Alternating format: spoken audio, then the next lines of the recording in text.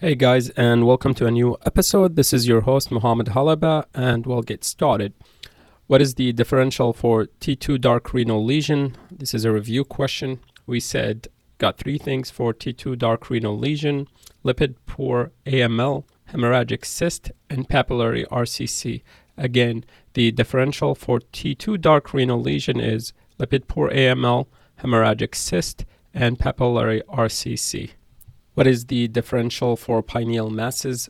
Four things: germinoma, pineoblastoma, pineocytoma, and pineal cyst. Again, differential for pineal masses: germinoma, pineoblastoma, pineocytoma, and pineal cyst. Germinoma would have fat and calcifications. Pineoblastoma can be associated with retinoblastoma. If so, then we need to consider trilateral retinoblastoma. Pineocytoma is non-invasive well-circumscribed mass with peripheral calcifications. And finally, pineal cyst is a cyst but may contain calcification, so it would have cyst signal characteristic, unlike the other three that we mentioned. Again, germinoma would have fat and calcifications. Pineoblastoma can be associated with retinoblastoma. Pineocytoma, peripheral calcifications, and pineal cyst can contain calcification but has cyst-like signal characteristics. Review question: fibroxanthoma, refer to what? This is a general term that we said describes a non-ossifying fibroma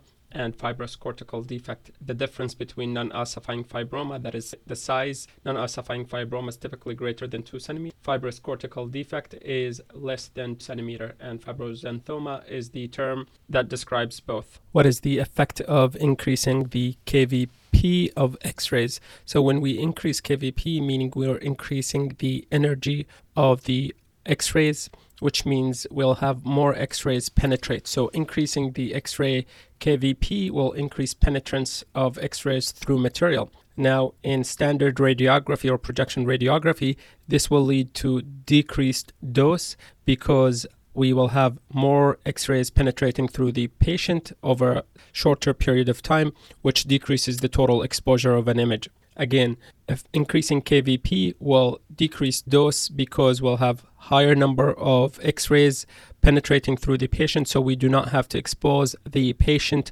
for the same amount of radiation. Again, we increase the beam energy such we increase the penetrance, and so we do not have to keep the exposure for as long to get the same amount of exposure. The photo timer on the detector will close the exposure or shorten the exposure time once it gets enough X-ray penetration. This is a classic question: a sausage shape enhancing tumor in the filum terminale. Diagnosis is ependymoma. Again, a sausage shape enhancing tumor in the filum is ependymoma, typically T2 bright with some enhancement. This is diagnostic of ependymoma.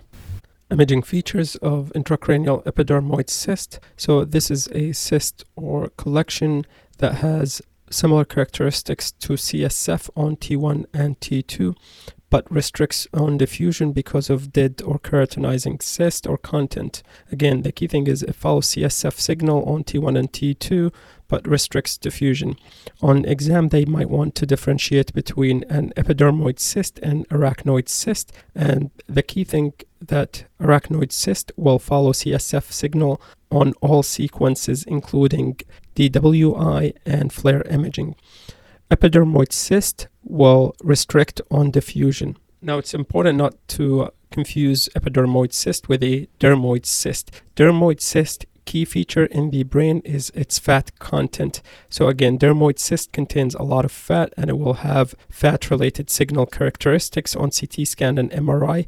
Epidermoid cysts do not typically contain fat. They can have some unsaturated fatty acids or triglyceride, and this is known as a white epidermoid, and it would be T1 bright, but typically classic feature that dermoid cyst contain fat, epidermoid cyst does not contain fat, and it would restrict on diffusion. Arachnoid cyst will follow CSF signal characteristics on all sequences. Twist that occurs along the short plane of the stomach or along the plane perpendicular to the long axis of the stomach, meaning line communicating between the lesser curvature and the greater curvature. This would be as if the stomach was a book and we're closing the book along its short axis. This is defined as mesoenteroaxial volvulus, and it is common with chronic symptoms and typically not associated with diaphragmatic defect as opposed to organoaxial volvulus. So mesenteroaxial volvulus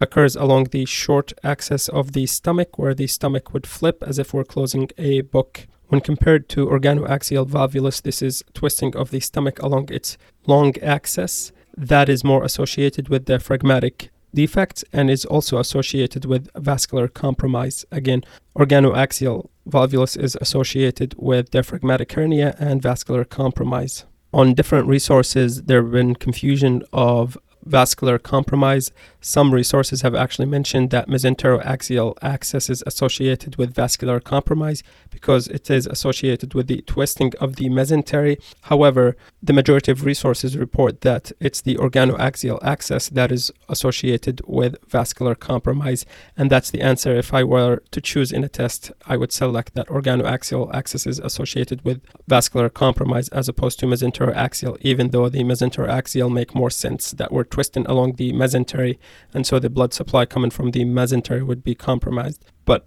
very few resources mentioned that to be an association. Subtle differences between steady-state free precession imaging and T2 bright imaging when evaluating pericardial effusion. So technically on T2, fluid should be bright, and on steady-state free precession, also fluid would be bright. The issue comes in that steady-state free precession imaging takes less time, and so there's less image degradation by heart movement, and so we're able to see fluid. With T2 weighted imaging, this takes a longer acquisition time, and so the heart motion can blur the pericardial effusion and make it look like that there is no cardial effusion, even though that fluid is typically bright on T2 weighted image. Steady-state free precession is a very fast imaging technique, and it is good for evaluating vascular structures, and we're able to see that fluid is bright. Again, another difference between T2 imaging and steady-state free precession is that steady-state free precession imaging, it's called blood bright sequence, meaning both fluid and blood are bright on that sequence. On T2, just fluid is bright on that sequence. Imaging features associated with pediatric intussusception. So on X-ray or radiograph, what we may see is absence of cecal air or bowel gas pattern consistent with obstruction. Additionally, we may see a right lower quadrant soft tissue mass. On ultrasound, we see the characteristic target or pseudokidney sign, which represent alternating layers of bowel wall and mesenteric fat. This would be consistent with intussusception. Again, on radiograph or pediatric intussusception, we might see absence of cecal air or image finding consistent with bowel obstruction, such as air fluid levels and dilated small bowel, or a right lower quadrant mass. On ultrasound, what we see is the target or pseudokidney sign, which represent alternating layers of bowel wall and mesenteric fat. Most common location for pediatric intussusception to be symptomatic is in the right lower quadrant. What is the falciform ligament sign or the football sign? This is a sign associated with pneumoperitoneum when there is large amount of free air in the abdomen. On a supine radiograph, the free air would surround the liver, anterior to the liver, and it would surround the falciform ligament. So we would see air on both sides of the falciform ligament, which would look like a football with a line in the middle. American football, that is. Again, the falciform ligament sign or football sign is a sign associated with large amount of free abdominal air, which would surround the falciform ligament. Common structures that enhance after administration of IV CT contrast for brain CT scan. So commonly we see enhancement of the venous sinuses, choroid plexus, and pituitary gland and stalk. Why is this important? Is if we're evaluating for intracranial hemorrhage or active extravasation, we need to make sure that what we're looking at is not venous sinuses, choroid plexus, pituitary gland, or pituitary stalk, because these can normally enhance. What is the finger in glove sign? This is a sign associated with allergic bronchopulmonary aspergillosis. typically seen in long-standing asthmatics.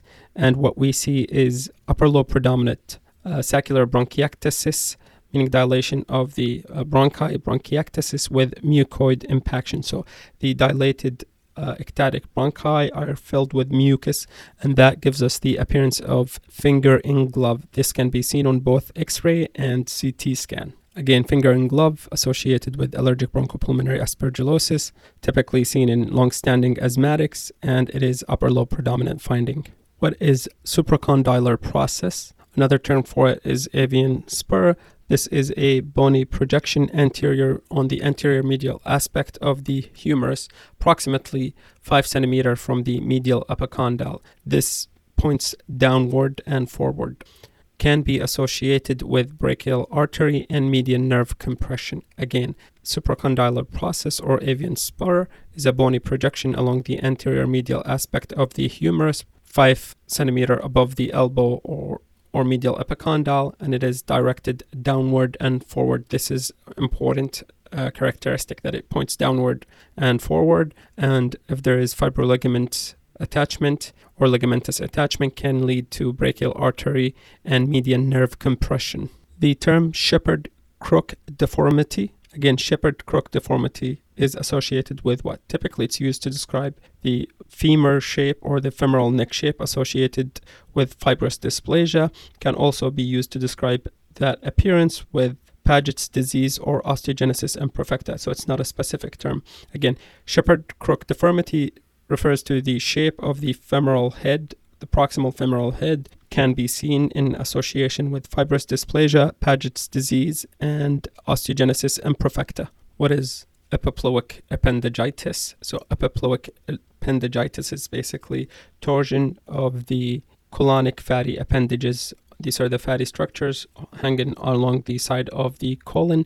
It can mimic diverticulitis in appearance because we'll see inflammatory fatty inflammation around the descending colon, can present with pain, and on CT scan we see paracolic fatty containing mass with well-circumscribed hyperattenuating rim. This is referred to as the ring sign. There can be a central engorged or thrombosed vessel. As we said, there's a torsion in the fat, typically seen in the left colon, and on imaging they want us to distinguish it from two things.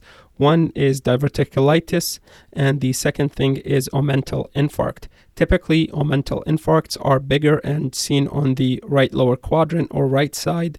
Epiploic appendigitis is small and seen on the left side and overall associated or adjacent to colon. Treatment is basically anti-inflammatory medication, so ibuprofen or NSAIDs, and no antibiotics. Again, they want us to distinguish this from appendicitis, which the colon should have they want us to distinguish this from diverticulitis, and in diverticulitis the colon needs to have multiple diverticula or diverticulosis, and for a mental infarct this is in close proximity to the colon because it is rotation of the fat around the colon. In epiploic appendigitis, on a mental infarct, it's not associated with the colon, can be anywhere, and is typically larger than the epiploic appendigitis. What do we call cranial nerve number 5? Cranial nerve number 5 is the trigeminal nerve. What do we call cranial nerve number 6? The abducent nerve. What about cranial nerve number 7? This is the facial nerve. I think they also refer to it as the intermediate nerve. And cranial nerve number 8 is the vestibulocochlear. Again, trigeminal is number 5, abducent is number 6, facial is number 7, and vestibulocochlear is number 8. We'll end with this question. What is the location of juvenile nasopharyngeal angiofibroma, GNA? This is located in the sphenopalatine foramen or adjacent to the sphenopalatine foramen. Again, the location of juvenile nasopharyngeal angiofibroma is the sphenopalatine foramen. I hope you guys are benefiting. Hopefully you can subscribe, share the podcast, and rate it so more people benefit from it.